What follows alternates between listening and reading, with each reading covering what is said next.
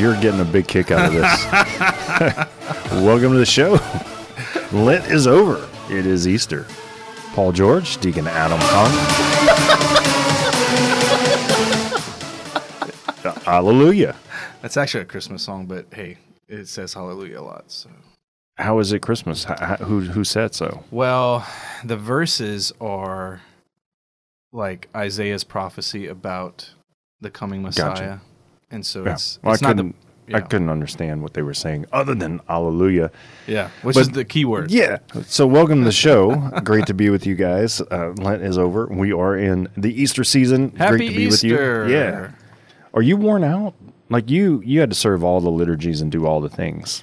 Yeah, I was tired. I just didn't think about it. I just kept going. Yeah. Which I got used to as a parent anyway. Like 5-hour energy, like you cranking those down? No, just caffeine? Keep going. Don't even think about it. Nothing? Don't even think about it. My voice, I noticed, was shaky at the end. But yesterday I napped pretty good. So. Oh, you got a little Easter nap in. A little Easter nap, and I slept hard. Really? Mm-hmm. But it was beautiful. It was great. And, South Louisiana is a special place for the Catholic faith. Everybody down here knows that. We appreciate it. When people visit, they notice it. And one of the ways you can tell is just liturgy. Like, we do go hard in the liturgy here. Everybody does their best. Every parish does their best. And a lot of times that means extra stuff. So, like, our university campus ministry puts on an awesome outdoor passion play every year. I went. Living stations. Yeah. I went to it. I got ants all over me. Did you? Yeah, that was my Good Friday penance. We went to the outdoor stations of the cross, which they do a great job. And the station stops and they say something and whatever. I look down, I got ants. I got my youngest on my shoulders, carrying her through the whole thing. I'm getting my exercise. And then I look down, I got ants all over me. Not like one, like a pile. Wow. Like it was awesome. Your legs are like everywhere. Yeah, all over my shoes and legs. And I was thinking, this is my Good Friday penance. That is. Jesus died on the cross, and I got to deal with ant bites. That's right. I can deal with it. I'm sure you thought of the scourging at that moment. That's what I would have thought of. Like, all right, Jesus, you got whipped in your legs. I'm getting bit in mine. In a weird way, like I did say in my mind, like I should not complain about this. Mm-hmm. Like any other time, you get ants all over you, just like raining. At least I am. Right. But in this moment, I mean, I have a literal person with a beam across, like walking through the park for the live stations, and I'm thinking I really should not complain about ants all over. I still have bites all over me and stuff, but you know what? It's a good reminder. It is a good reminder. We talked about hair shirts. We could just do ant bites. Like just have some pet ants that you just let crawl on you. Just let them bite you all over. Oh my goodness. Yeah. So what are you most excited to come out of Lent into Easter? I've had a strange Lent Easter experience in the history of my spiritual life. Okay. And I'm at a point where what I'm looking forward to the most is kind of like normal life balance. I know that sounds weird, but like a lot of the extra stuff during Lent that I take on or do, or I'm just looking forward to getting back to a normal routine. I know that sounds weird, but it's Lent was a different kind of growth for me this year. I think it was a good growth, but it was a growth that kind of highlighted the importance of just everyday. Lent should kind of pop us out of like this normal mundane and like get us in a new rhythm, and you thought it's uncomfortable, right? And Easter is like a celebration of that, but like back into like, oh, okay, like I can, put some sugar in my coffee and kind of have the normal comforts of whatever. When I have a lot of goals for my normal life, don't hear me wrong. I'm not saying I want to go back to pre-Lent. What I'm saying is Lent has showed me that I need a new normal life. You know what I'm saying? So I'm looking forward to making that new normal in this Easter season. Right. All right. So have you seen? What did you say? That is so interesting. Are you for real though? Have you ever gotten a gift that like you still remember? Just meaningful to you? Yes. All right. Because some people, they just love getting gifts. I'm not one of those people necessarily. I appreciate gifts, but you have at least one. Well, I remember, Yeah. I mean, if you ask the question, like, do I remember some specific gifts I've gotten in my life? Yes, I do. Nice. Well, have you seen this, that there's a woman who in England, who's 75 years old. Mm-hmm. She was given an Easter egg when she was 13. Okay. But it's apparently not like an actual egg. It's a big fake egg, right? Okay. There's stuff in it. You get Easter eggs. I'm sure you got one this past weekend. Somebody handed you an Easter egg with candy in it. Yeah. It happens, right? Right. Well, apparently the one she got when she was 13, she kept all these years. She's 75. Mm-hmm. And she was given this year the world record by Guinness Book of World Records for the longest unopened Easter egg. She never opened it. She never opened it. And she pays £80, which is what the British call money, £80 a month to keep this egg in its own storage container to keep it from melting because it has chocolate in it. And apparently there's chocolate involved in it. I don't know. So why hasn't she wanted to open it? Like, what is there meaning behind it? Or yeah, like so her name is Hillian. Okay. It's her last name. And she said, I still remember the day I was given it. It was simply too pretty that I didn't want to eat it. Oh, so the egg itself It's chocolate. is made of chocolate. Okay, so there's nothing in it. Wrapped in cellophane with stuff in it. So it's like this big chocolate egg with stuff in So it. there's not like money, or she's gonna open it up and there's gonna be She doesn't know. a diamond or gold. She doesn't or, know. She doesn't want to know. It was simply too pretty. She didn't want to eat it. And I thought to myself, I'll keep it until Whitsun. I don't know what that means. It's a British thing. Oh, Christmas. But then I never ate it. And then I'll keep it till Christmas. Never ate it. And so that went on for years and years and years. So, wow. Poor her. So, I don't know if you could ever break that record. You'd have to start young. Yeah. 13 to 75. But I when I saw this article, I immediately thought, I have literally no gifts like that. And I think there's something wrong with me. Like, people cherish gifts. Well, I mean, look, she got an egg. Any gift I've had, I'm going to open it. I want to know what's in there, right? Mm-hmm. So, I mean, maybe you've just never gotten a gift that's been, like, extremely meaningful. But, like, you're a musician. Did you ever get a guitar? Yes. Okay, so you remember that. Yes. So, like, so now you remember. Oh, like as a gift? Yeah. No. Okay. So no one. Wait, yes, my dad gave me one of his. Absolutely. Okay. Okay. So yeah, see, so that's a It's memory. actually a banjo. A banjo. It's a banjo guitar. banjo guitar. Okay. Do you still play it? Every once in a while, just. But for it's me. kicks. You're gonna keep that. You're good. It's gonna good be call. a keepsake. You're gonna pass it on to You're your awakening kids my memory. Now I remember Exact- I got a pipe from my dad gave me a pipe from my grandfather's. My grandfather's pipe. Yeah. Yeah. Okay. All right. So- Okay. So I'm not a horrible human being after all. Yeah. I just need a. You've been living long enough to where you just don't get meaningful gifts all the time. So you got to go back into your archives. Archives. Yes. Yeah. Yeah, and I guess that's part of being human is that we're grateful for these things, and we give gifts, we get gifts, and we remember these things. It's definitely a skill that like I struggle with. You know, the gratitude's there in my heart, but as far as communicating that and like I don't know, the thank you notes. I'm not a big thank you note writer, but apparently it's a very human thing to do. Yeah. I don't know. I don't really know either. All I know is it's Easter. This woman kept an egg forever. We have some weird Easter traditions in South Louisiana. We call it paqueting eggs, where you boil eggs, you decorate them, and then you hit them against each other. You knock them, and whoever's cracks loses.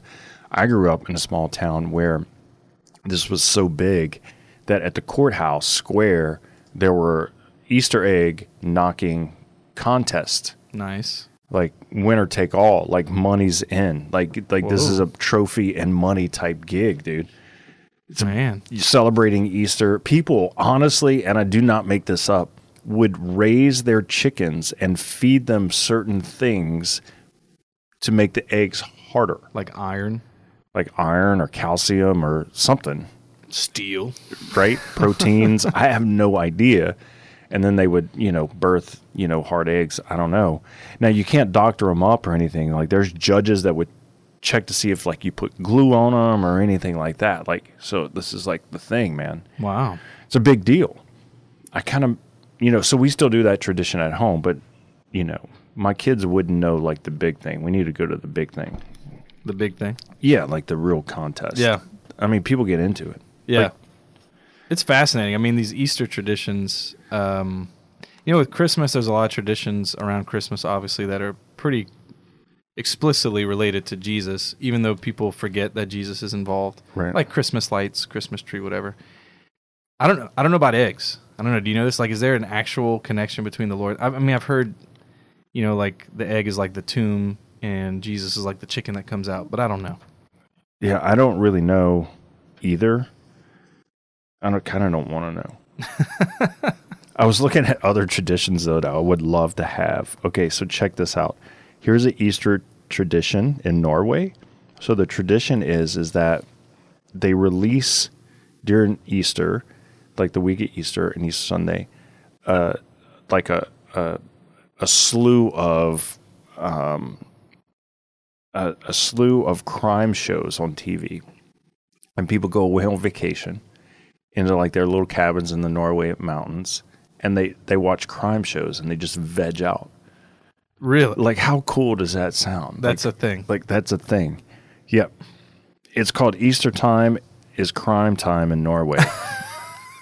I don't know. Yeah. See, that I don't see the connection there to the Lord rising from the dead, but I guess it makes sense on some level. Well, what I do see the connection is people get away and rest. Oh, yeah. They vacation like you're going to the Ozark Mountains. That's right. Right? For Maybe Easter, we should watch Easter the break. Norwegian crime shows. Yeah, and novels, and you just kind of read, whatever, watch TV. Now, I wouldn't do that, but like I'm looking at this picture of like this little cabin on a stream, and I'm thinking, that's an Easter I would enjoy. That's right. Right? Yeah. Yeah. But here's another one, and I think in a sick way, I would love to be a part of this one. The Great Easter Bunny Hunt in New Zealand. The Great Easter Bunny Hunt? Hunt. Like you're hunting the Easter They Bunny? literally, with over 500 hunters vying for a coveted trophy of $3,500, with over 10,000 rabbits meeting their maker each year. So they kill 10,000 Easter bunnies. Yeah, like it's like we do hunts here. Like there's dove hunting, like you go in a field, whatever, and there is rabbit hunting. But for Easter, they do a rabbit hunt. Wow. Rabbit's good to eat, by the way. Just FYI. Yeah. So, but they do like an onslaught, like a slaughter of the Goodness gracious. the innocents. Wow. The bunnies. Yeah. That. I mean. Okay. That sounds like a pretty. Well, I mean, if you're a sportsman, that sounds awesome. Yeah, it's if just you're an outdoor. Just kind of a funny thing. I mean, in America, we revere the Easter bunny. We'll take pictures with him. Let's say the Easter bunny sensibly gives up this corner of New Zealand. So they don't get baskets on Easter Sunday I don't know what they get because they killed all the bunnies. Yeah. Wow. Yeah, there's some weird Easter traditions around the world. Like honestly. Mm-hmm. Yeah. In France, they cook the world's largest omelet. Have you ever heard of that? Yes, just because here in Abbeville, Louisiana, we've paired with this place in France that does it. I forget, but we have an omelet festival here in Abbeville, and we match whatever they did. So we keep each making the world's largest omelet. So they do it, then we do it a little bigger, then they do it a little bigger. So Australia and New Zealand are near each other, and they're beautiful That's right. countries, but they're obviously are polar opposites. Okay, so in New Zealand, they slaughter the bunnies. In Australia, the tradition is the Easter bilby, okay, which is, I guess, a little bunny in an attempt to raise awareness about the dwindling bilby population. Confectioners in Australia have taken to making chocolate likeness of this small rabbit-sized marsupial. Aussies can scoff at it. So knowing that they're trying to raise awareness not to kill the little bunnies. That is the opposite direction. A bilby. Bilby. I can't believe those New Zealanders kill all those bilbies.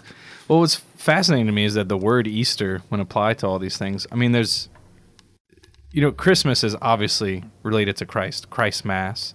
It's very Catholic. So to use the word Christmas on anything is very Catholic. But Easter is very Jewish and Catholic. I mean, the word literally means Passover, and Easter is the Greek version of that word. And it's just fascinating to me that people can separate the religious roots of words, and in this case, a time of year, a time of, from its complete meaning, and it all makes sense to them. Like they live in a universe where we don't have to we don't have to believe in any of this stuff to be able to celebrate it. And that's fascinating to me. And I don't mean that in a derogatory way. I just mean it in, how do we get there as humans where we can celebrate something that literally means nothing to us in the sense of its original meaning? I don't get that. I kind of wish we called Easter Passover, like we call Christmas Christmas. I think it would have more religious sort of, tone to it. Mm-hmm. Right? Like, it's Passover. Yeah. I don't know. Yeah, I mean, I think what'd you say the word Easter means? Passover. It means Passover, right? Yeah, like, for example, like in French, Pâsque, they just say like Passover. Candle, where we get the word Paschal. Exactly. Right. And so, in other languages, they do call it Passover. They didn't use the Greek, which we use in English, Easter. So we'll see how that's going with them. Maybe it's working out. Maybe we go back to the original language. But I mean, it's sort of the trendy thing. But like St. Paul says, if Christ is not risen from the dead, our faith is in vain. How much more so if Christ is not risen from the dead, all of our celebrations are in vain. All these Easter celebrations, like completely in vain if Christ is not risen from the dead. And the announcement of Easter, the Alleluia that we began the show with, Hallelujah, I remember, is that he actually is risen from the dead. And this is really good news. And this is not just a myth. This is not just something Christians believe happened, but this is a historical fact that Jesus Christ died on a cross. We all saw it. And he rose from the dead, and no one has been able to disprove it for 2,000 years. And not only that, but he's appeared to people after his death, beginning then for 40 days, and ever since he appears to people every now and then. And this is good news, and this is a big deal. And so Easter means something, and Passover means something to Christians. And it's not just something to, hang out for the weekend. Yeah, I mean, if Jesus wouldn't have rose from the dead, there wouldn't be proof of that, right? Like, in some, like, in religious, non-Christian religious circles, right, they would say that, the apostles, the disciples stole his body, like he really didn't rise. It was a myth, it was a tale. But there was witness to his resurrection, so much so that why would any, like, Jewish Christian person in the first century give their life for something that didn't happen? Mm-hmm. Like, why would they go to the ends of the earth of what they knew, spreading the gospel, giving up their life, preaching the resurrection, that Jesus had come and died and rose from the dead, conquered evil and sin, took on and bore our sin and rose to new life? Why would people die for that if it didn't happen? Right. Like there would be no, you could just say, like, he was just a good dude. Like, we should, like, listen to, like, some of his teachings that would help us out in our life. But, like, he didn't rise from the dead. No, like they gave up all caution to the wind because he did. Yeah. Well, and even his teachings, as great as they are, we've never had better, never will have better, they don't sufficiently explain what happened. I mean, thousands and thousands and thousands of people came to believe in Jesus in those 3 years that he was doing public ministry, not just because he was a great teacher. They had great teachers. But because he was performing miracles, because he raised Lazarus from the dead, because he fed 5,000 people from just a few loaves. Like, this is not a myth. This is not a fairy tale. These things actually happened. And all of that could have been undone if he did not rise from the dead. No one, like, it's not like Jesus figured out a get-rich scheme or, like, get powerful quickly scheme and convinced the apostles, who were fishermen. And like you said, they were just normal Jews. These are not highly educated people, not ambitious people. Peter, James, John, all fishermen, content with a lowly life, a worker life, It's not like Jesus convinced them on this little scheme where, hey, I'm going to be killed in 3 years. That's plan A, right? Like, that's right. Thumbs up. And then you guys get to be, really rich and famous the rest of your life. That's not what happened at all. And yet these men, like you said, committed their lives to this mission to spread the gospel. By the way, Peter and Paul going to the heart of the empire, Rome, to spread this message that they saw Jesus rise from the dead. There's no other way to get killed than to go to Rome and proclaim a different God than the Roman gods. Yeah, I think, in part that's a big issue in the Christian church is that, we have a lot of preachers and pastors and all these things who are getting rich on the gospel, amazing lives, who would not risk their life, would not live the hard life of Christ. And it's just drastically different than what we see in the early church. Over the course of the weeks on the show, we're going to kind of walk through, what does the resurrected church look like? Mm-hmm. I mean, it looks a lot different than a lot of times of what we see now, Yeah. Okay, let's take a break. Healthcare that works better and costs less? Seems like an oxymoron, right? Take a minute and check out our sponsor, Solidarity Health Share. Members say that faith-based health sharing is a much better fit than insurance, all while costing less. Prices start at $384 a month for families. Call now to see how much you can save. 844-387-8533. That's 844-387-8533.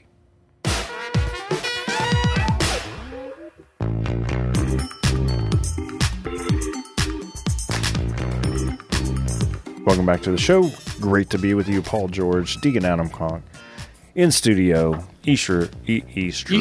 Happy Easter, everybody. Everyone. Ha ha.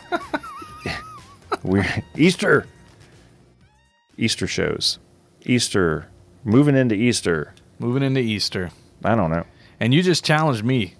How? You're talking about how the church is not willing to risk its skin on the resurrection. So during the break, I was thinking about this. I was like, how can I risk it all to proclaim the resurrection? Like, what could I do? So I'm thinking about that. I got ampites. That's what you did. Good. I got ampites for Jesus. So you're done. Check. Yeah, I mean, at least for now. Today. That should last a couple of weeks. Yeah.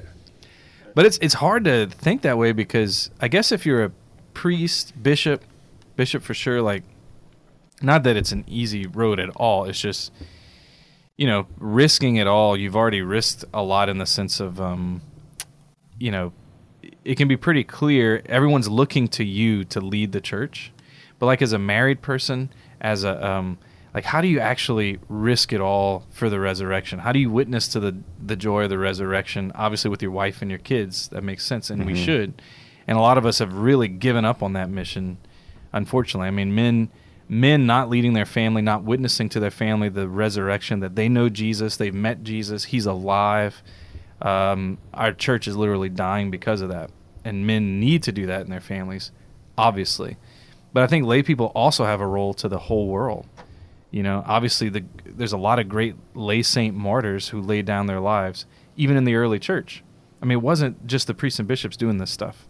I mean, Felicity and Perpetua, these are young married women with kids who literally were martyred in Romans, the Colosseum, because they were proclaiming the resurrection. So that fires me up, but it also convicts me. What can I do? How could I end up in a Colosseum? Well, here's the thing, is we were talking about the resurrection, right? Okay, first of all, the human condition tells us to not risk our life, right? We want to save our own life, right? No one's like, hey, I'd like to die today, just 'cause there's nothing else to do, right? Mm-hmm. We want self-preservation, right? We already don't want to risk our life. So then why would we risk our life for something that isn't true? Right. Right? You would have to really convince me to really risk my life for something that's worth risking my life for, right? Mm-hmm. So when something's tangible, if my kid's running in the middle of the road and a car's coming, I don't think twice about me. I'm just let me get the kid. If I die, I die, right? Whatever, if I get hit. So for the early Christians, they were more than convinced. It wasn't I'm sort of convinced to die. Mm-hmm. Right? You're either convinced or you're not. You're I kind of don't know. Mm-hmm. What do you think? Mm-hmm. So this isn't, I think we're a lot of times so far removed from the resurrection and the power of it that we've gotten away. And so we live in this comfort, or we live in this sort of like, convincing, what Jesus rose so that we can live comfortably. Mm-hmm. I think he rose so we can live uncomfortably. Mm-hmm. Yeah, maybe we settle into this idea of like Camp Counselor Jesus, where he's running like camp church. And some of us are going to be leaders in camp church. Like some of us are really good at canoeing. Some of us are really good at that. And so he'll ask us to help out. But most of us are just kind of going with the flow. We're just campers at camp church. And Jesus sees us. He appreciates us. We know he's there. He's watching over us. We can interact with him every now and then. But it's mostly a comfortable, pleasant experience to be a member of the church. And you're right. And that's literally not what Jesus said. I mean, he said that you will have to take up your cross daily. You shouldn't even follow me unless you're willing to hate your father, your mother, your sister, your brother, your friends, your lands. Like, unless you're willing to forsake it all, don't even follow me. That's the truth. So camp church is in reality this high call for all of us, because all of us can only carry the cross and proclaim the witness that Christ calls us to do. We're all leaders. Like, we're all members of this mandate to go preach the gospel, to witness to the resurrection, to the end of the world. And we all hear that message and we go, yes, but how do I do that? How do I give up my life for the resurrection? How do I risk it all to proclaim that Jesus is alive? And that's for me, that's the hard part, is discerning holiness, discerning that missionary zeal in my life. Right, in my life, what God's calling me to. I would make this challenge on the show for all of us. So we go through 50 days of Easter, right, to Pentecost. I would challenge, if you don't do this already, to read the daily readings. Okay, so the walkthrough up until Easter of the daily gospel readings, right? And you're going to see like the church come alive and like what the interaction with the resurrected Jesus, right? And like the power of the church, the beginning, but the interaction, what Jesus is saying, teaching, and what's happening, unfolding.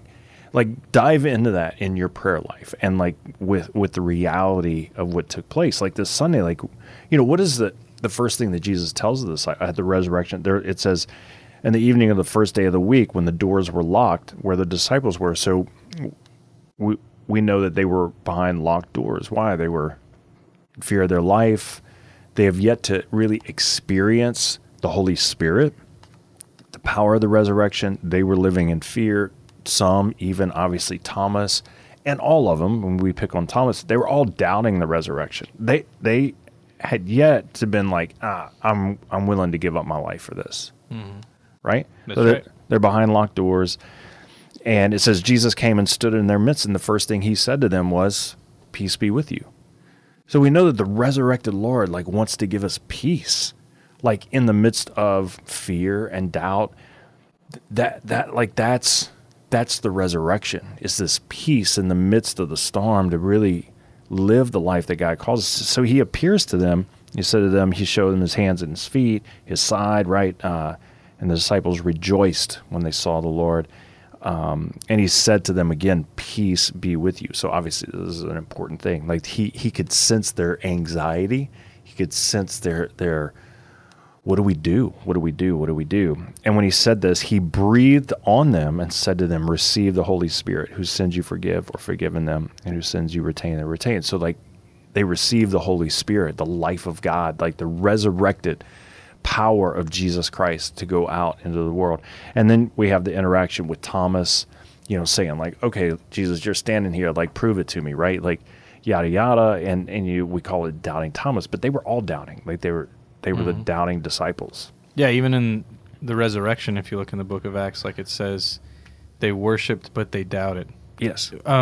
At the mountain of ascension. Yeah. So they got gathered 28. on the mountain, they worshiped, but they doubted. Even at that point, after 40 days with him, they worshiped, but they doubted. Yeah. Right. Yeah, of course. Of course they doubted. Like, so would we. Like, what just happened?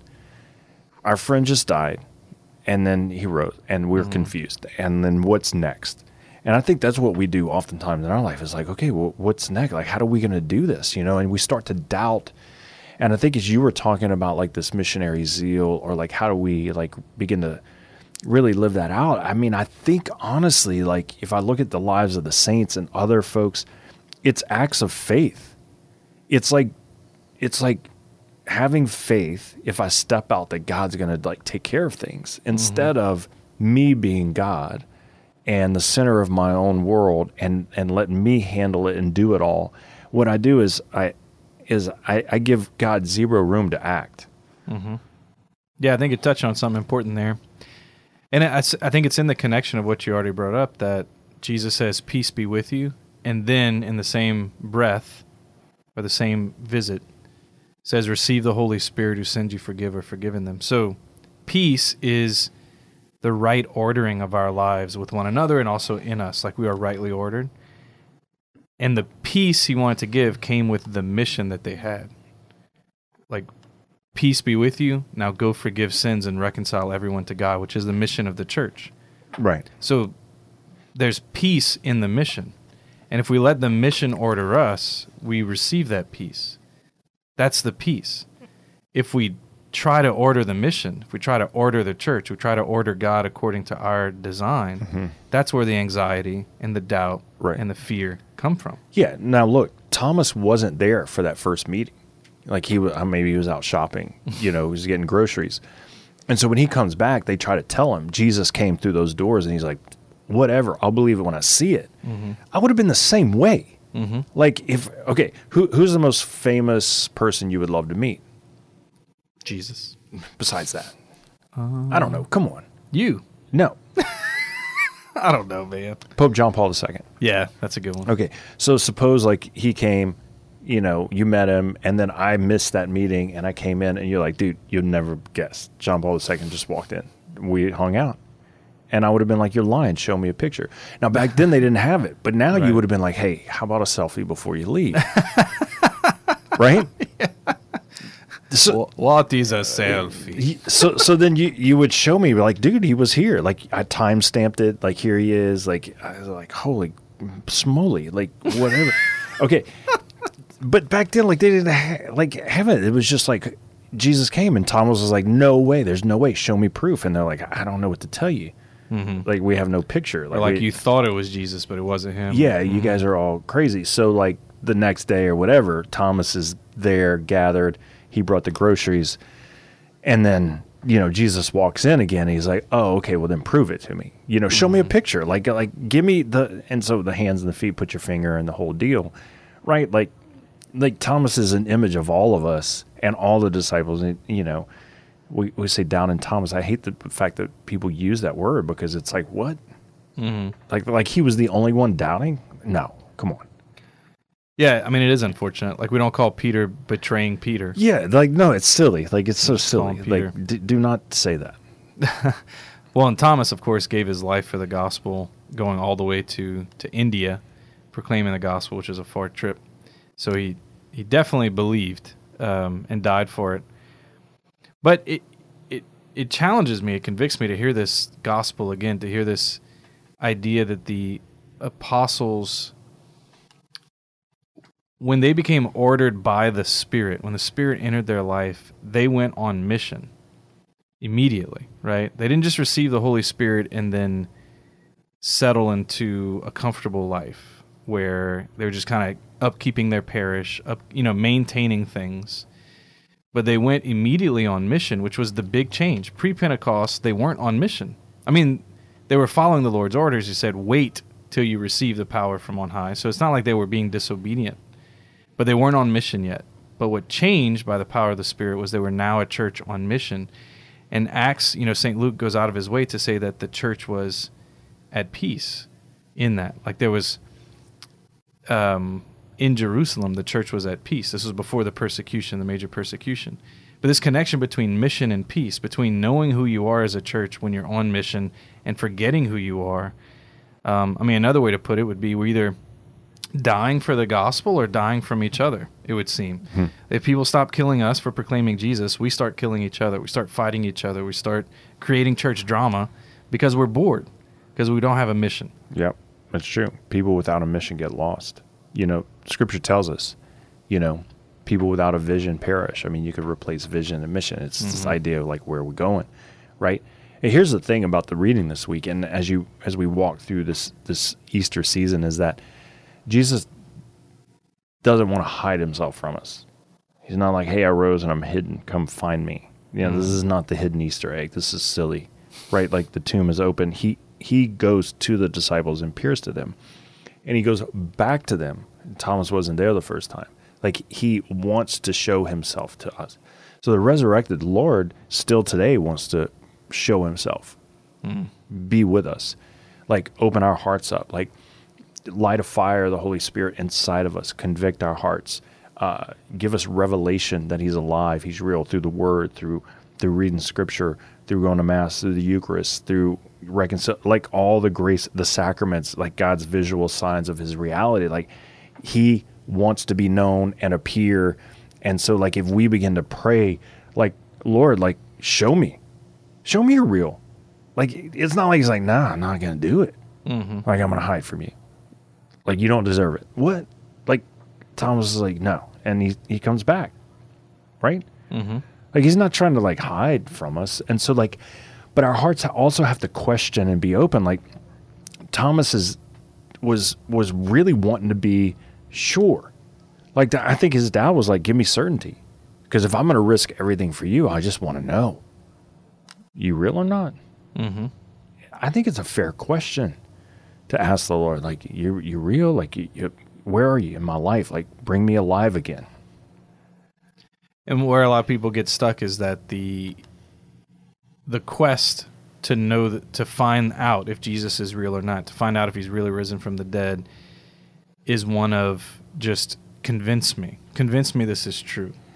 But like St. Luke, St. Luke who wrote Acts, who we're going to be reading from, he said, well, he wrote from the mouth of Jesus that the Lord would give the Holy Spirit to anyone who asked for it. You know, how much, he said, what father among you would give, snake for an egg or whatever? And he says, how much more will your heavenly Father give the Holy Spirit to those who ask? And so, you're right, Paul. If any one of us said, Lord, show me you're real, if you're asking for the Holy Spirit, God will be faithful. He will definitely give you that Spirit in your life, that Holy Spirit who will convict us of what is true and what is right, and the presence of Christ, the risen Christ in our life. And that's the risk that a lot of us aren't willing to take. We sit on the border of that, just like the apostles, in that doubt and that fear. But when we actually ask for the Holy Spirit in our life, when we give ourselves over to it, of course he's real. All of us receive the Spirit when we ask for it. Right. I think a lot of time we take our doubt and we live in the shame of it, like there's something wrong with us, and like we have this lack of faith, and who are we to follow Jesus or to serve him when we doubt? The reality is that the doubt in Matthew 28, when the disciples go on the mountain to meet Jesus, the doubt that Thomas has here and what the disciples have behind locked doors is affirmation to us that in our human doubt, we can experience the Lord, and that, in our lack of faith, Jesus can empower us. Like, it's human to doubt. And the Lord wants to turn our doubt into faith. He wants to turn our fear into courage. He wants to, turn our lack of seeing in the ability to know that he's alive. Like that's what the Lord does. We can't self-generate it.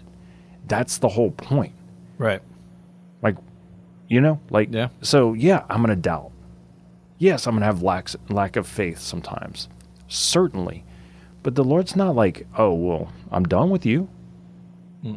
Right? Like, I'm done with you. So the beauty is that the disciples show us that in doubt, like, God is present with us. That's amazing. And he can guide our life and be Lord of our life, just like he did with the apostles. I don't doubt my car works when it's driving.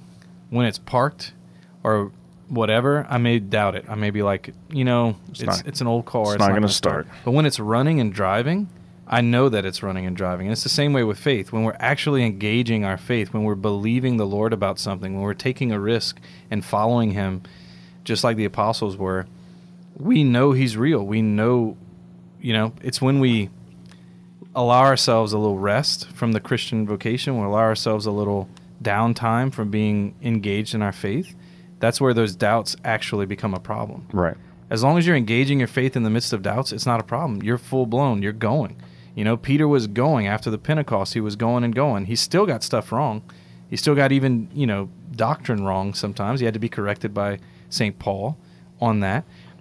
It's not like he did everything perfect, but he kept going. He engaged his faith in a meaningful way until the end of his life, and that's why we call him St. Peter. Right. And you and I are the same way. We could be canonizable saints if we simply don't allow ourselves that moment of rest from engaging our faith, our moment of rest from following the Lord. We just keep following him every day, taking up our cross. That's true. And nothing can stop that. No height, depth, principality, power. Nothing can separate us from the love of God in Jesus Christ, because he's conquered it all. Right.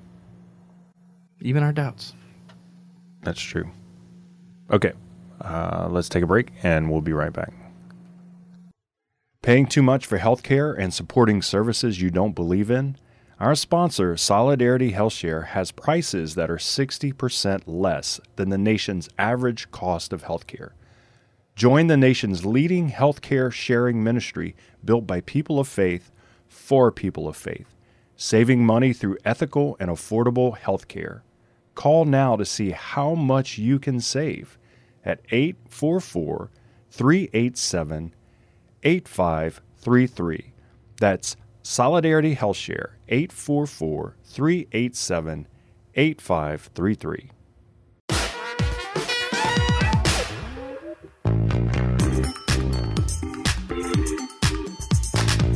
Welcome back to the show. Great to be with you. Thanks for being a part of the show, listening in. Deacon Adam Conk, Paul George. Thanks to KLFT Radio here in Acadiana, producing the show. And for those who listen on the podcast, Spotify, iTunes, Google Play, whatever platform, feel free to be a part and share the show with other folks. Indeed. It's Easter. It is Easter. And we're feeling it. I think we're both a little whooped. You're probably more That's a good whooped than I am. Yeah, probably. I'm full. I didn't have to serve all the liturgies. I just went to Mass once. I mean, Easter. Right. Did the Good Friday thing, yada, yada. But you got to cook a bit, I imagine. You spent some time That's all I cooking. did. I did all weekend because all of our kids were home, and I just cooked all day, every day. That's awesome. So you had a mission. You had a purpose. It was probably peaceful. Not all the time. I mean... Were people interfering with your purpose and your mission sometimes? No, it was good. It was really, a good weekend. We had a full house, so that's nice. That is nice. Yeah. It's important to be with family during these holy times. But, I can tend to overdo it, With the cooking? Yeah, I'm just like, I can tend to be very task-oriented. So, and then, miss the moments. Mm-hmm. Missed the moments. But we did as a family also go see the movie Father Stew. Ah. Yeah, I don't know if you've seen it. I haven't seen it yet, no. So Father Stew is this movie produced by Mark Wahlberg, who acts in it. And it's at the theaters. It's based on a priest who had a degenerative muscle disease, got ordained, and then died. But not to give it all away, but I mean, you could read about his life. Right. So it's done about his life. It's a true story. Really good, actually. Yeah, it was good. Very good acting and story. It's not like a cheesy, sort of church movie.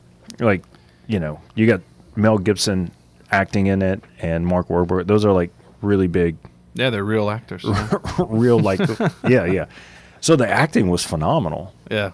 And the, whatever, the visual and the screenplaying and all that, it was really good. And the story, obviously, is very impressive. Yeah, I hope it gets attention from the non-believing world. Because, I mean, it will. like that, it's getting a lot of play. Now, the language is bad. It's a real, they don't, try to make this, a soft movie. They do the real-life version of everything. And so this priest had, a rough life before his conversion. They don't mince any of that. So, little kids or things like that, the language, it's all there. So you might not want to, bring your little ones. Yeah, rated R for a reason. Yeah. Rated R for a reason. Mel Gibson must have the world record for most like faith-based films that are rated R. Yeah. Yeah, I mean, The Passion of the Christ is rated R because of the violence. Yeah. Which we watched that over the weekend as a family. Yeah, we watched it Friday. Which is cool, but we all went to see Father Stu, which is good. Like, yeah. There was a couple of moments that I laughed out loud in the movie, and there was a moment where I got choked up. Oh wow, really? Yeah. Like there was like a moment where you're just like, what? It was powerful. Wow. Yeah. So I got to go see it. Okay. Yeah, it's a good film. That's awesome. Anyway, so I don't know. So I mean, we can't start our Easter season version of the show without a weird Catholic stuff. What? Yep. Oh no! Yep. So weird. Why are Catholics so weird? I have no idea, man. Come on! Weird Catholics! Stop! Yeah, I know it's sort of late in the show, but Yeah, we had our Easter ramble.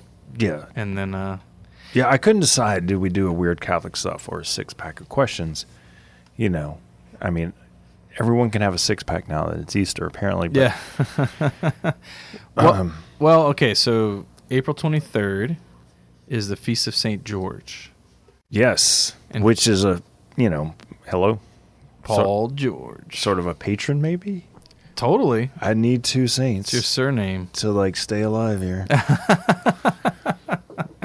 But it is a weird Catholic story, and if people aren't familiar, it's time to get familiar. With St. George? With St. George.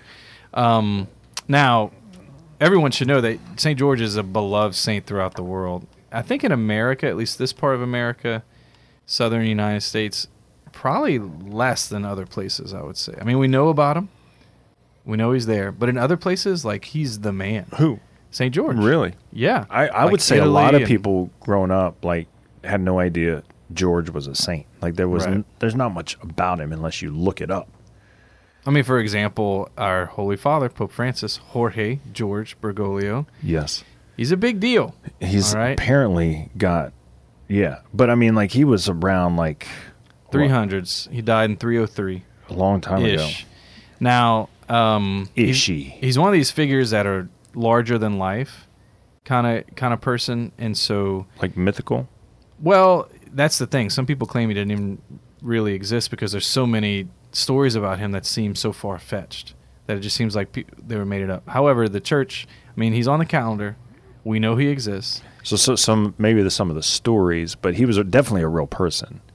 Correct. A real saint. Well, the church declares that to be true. Okay. Yes. Some people outside the church say maybe okay, not. So then what's the weird Catholic stuff about him? Well, the story is that he killed a dragon. Really? Yes. And you knew this. Like a whole dragon. Like a whole dragon. And, this guy was a man amongst men. Right. A gritty saint. Right. Now, he was a soldier in the Roman army. We know that. And he lived during the time of Diocletian. It was a severe persecution of Christians. And so Diocletian announced that every Christian in the army would be arrested, and every other soldier should offer a sacrifice to the Roman gods. All right, so he was cracking down on this Christian thing. Okay. And George refused. And he left the army and, became a leader in the church. He proclaimed the gospel. Now, was he a priest or a bishop or anything? Well, he gave his money to the poor. He was tortured several times. Wow. But he slayed a dragon. Can you loop back to that? You just kind of skipped over that. That was like a thing. Okay, so there's several stories about George fighting dragons. Mm-hmm. Okay, but in the kind of most realistic version, it seems like it could have been a crocodile. Okay. All right, because we know that dragons aren't real. Okay. As far as flying, fire-breathing lizard creatures. You kind of just revealed something to me today. I'm kind of trying to process. I think everyone kind of gets that. Sort of like unicorns. Right. But we see images of St. George, like paintings, statues of him slaying a real dragon. In other words, wings, fire-breathing, the works. Which may have happened, I guess. I guess you could believe that. He slayed something. But the story that seems the most believable is could have been of a crocodile, something like that, that was literally terrorizing a town. Okay. Which is believable. And he came in. And St. George came in because no one else could stop this crocodile. So the king of the area actually asked George to intervene because he was seen as a powerful man, a prayerful man, a man close to God. So George did it. He faced the dragon and protected himself only with the sign of the cross. So he prayed and then took his sword and slew it. And after saving the town, the citizens abandoned their paganism and were converted to Christianity. Now, what's very believable about this, to me, is that this was exactly how people were evangelized for hundreds of years around this time, is that some pagan people who believed in a certain type of God, God would send an apostle like George to that town or that area and literally overthrow that God, right? So like they believed in certain gods that when George killed the dragon, now George showed that his God was greater than theirs. And then they converted to Christianity. This is exactly the mode of operation that the Lord uses in church history to convert entire people to Christianity, which is what happened to St. George. And that's why he's so big. It's called miracles. Yeah. It's called faith. Right. Right? Like that's why the lives of the saints, we love them. But they're not just saints because they lived heroic, godly lives. They're also saints because miracles are attributed to them. Right? Even after their death. And so, like, we don't just believe in this old dead faith. Like, as we talk about the resurrection of Jesus and the power of the resurrection, that Jesus is alive, the resurrected Christ is moving, the Holy Spirit is active, miracles still happen today. Like, God wants to reveal himself and to make himself known and to prove that he's the God of gods, like he's the King of kings. Like, there is no God greater than him, you know? And what proves to unbelievers or people who believe in a non-Christian faith that Christianity is real and worth living is the miraculous. Yes, absolutely. And it's effective. So, believe it or not, St. George is revered by Muslims and Christians. So, because apparently this dragon or this crocodile he killed was around Beirut, so like the area where, you know, the Middle East comes about. And so this story, this situation, that this miraculous event has been told and retold in that area. And so, yeah, people believe in it, believe in St. George. And he was martyred, like we said before. So when Diocletian did the crackdown, St. George was tortured. He gave away all his money to the poor before he was tortured, and then he was killed. And so he has that going for him as well. So he saved the whole town, converted them to Christianity, and then was martyred for the faith. And for that reason, George is a big deal. He's one of the patrons of England. Really? He's my guy. That's your guy. I mean, I think that's where my name comes from. Totally. George. Absolutely. Not him specifically, but like England, like that's where my ancestry. Right. I think. Anyway, George is so like, yeah. Yeah, that's a big deal. Maybe I can pray that I can be a dragon slayer. Well, there's plenty of dragons to be slain, and I think the formula works. Like if the church can conquer what the world can't conquer, because that was the situation. Here's this crocodile, dragon, lizard thing attacking our town. We can't stop it at all. They turn to George because he's known to be a prayerful man, a holy man, a man close to God. And they ask George to handle it, and he does, and converts the whole town. That formula works, and our world has so many problems today it can't solve. You know, like even very close to home, our town, our city, our family, our extended family, we just saw them at Easter, a lot of us. How many problems do our families have that we can't solve?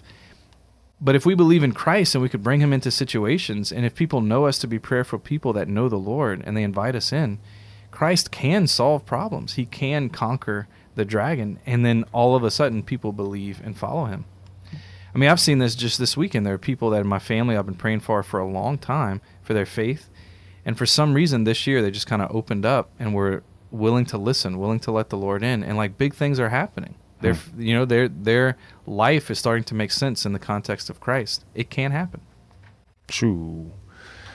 Yeah, there's a lot of dragons to be slain, right? But in the name of the Father and the Son and the Holy Spirit, right? Like in the name of Jesus, You slay those dragons, and I'll just step out in faith. I mean, that's what the resurrection's about, is like just stepping out in faith and allowing God to do the work, right? His Holy Spirit just moving in us.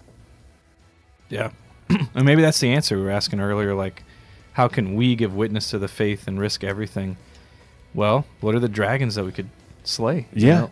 And Easter is, like this season of Easter leading to Pentecost, is about the Lord empowering us to live our life to slay the dragons, you know, like he wants to use us on mission.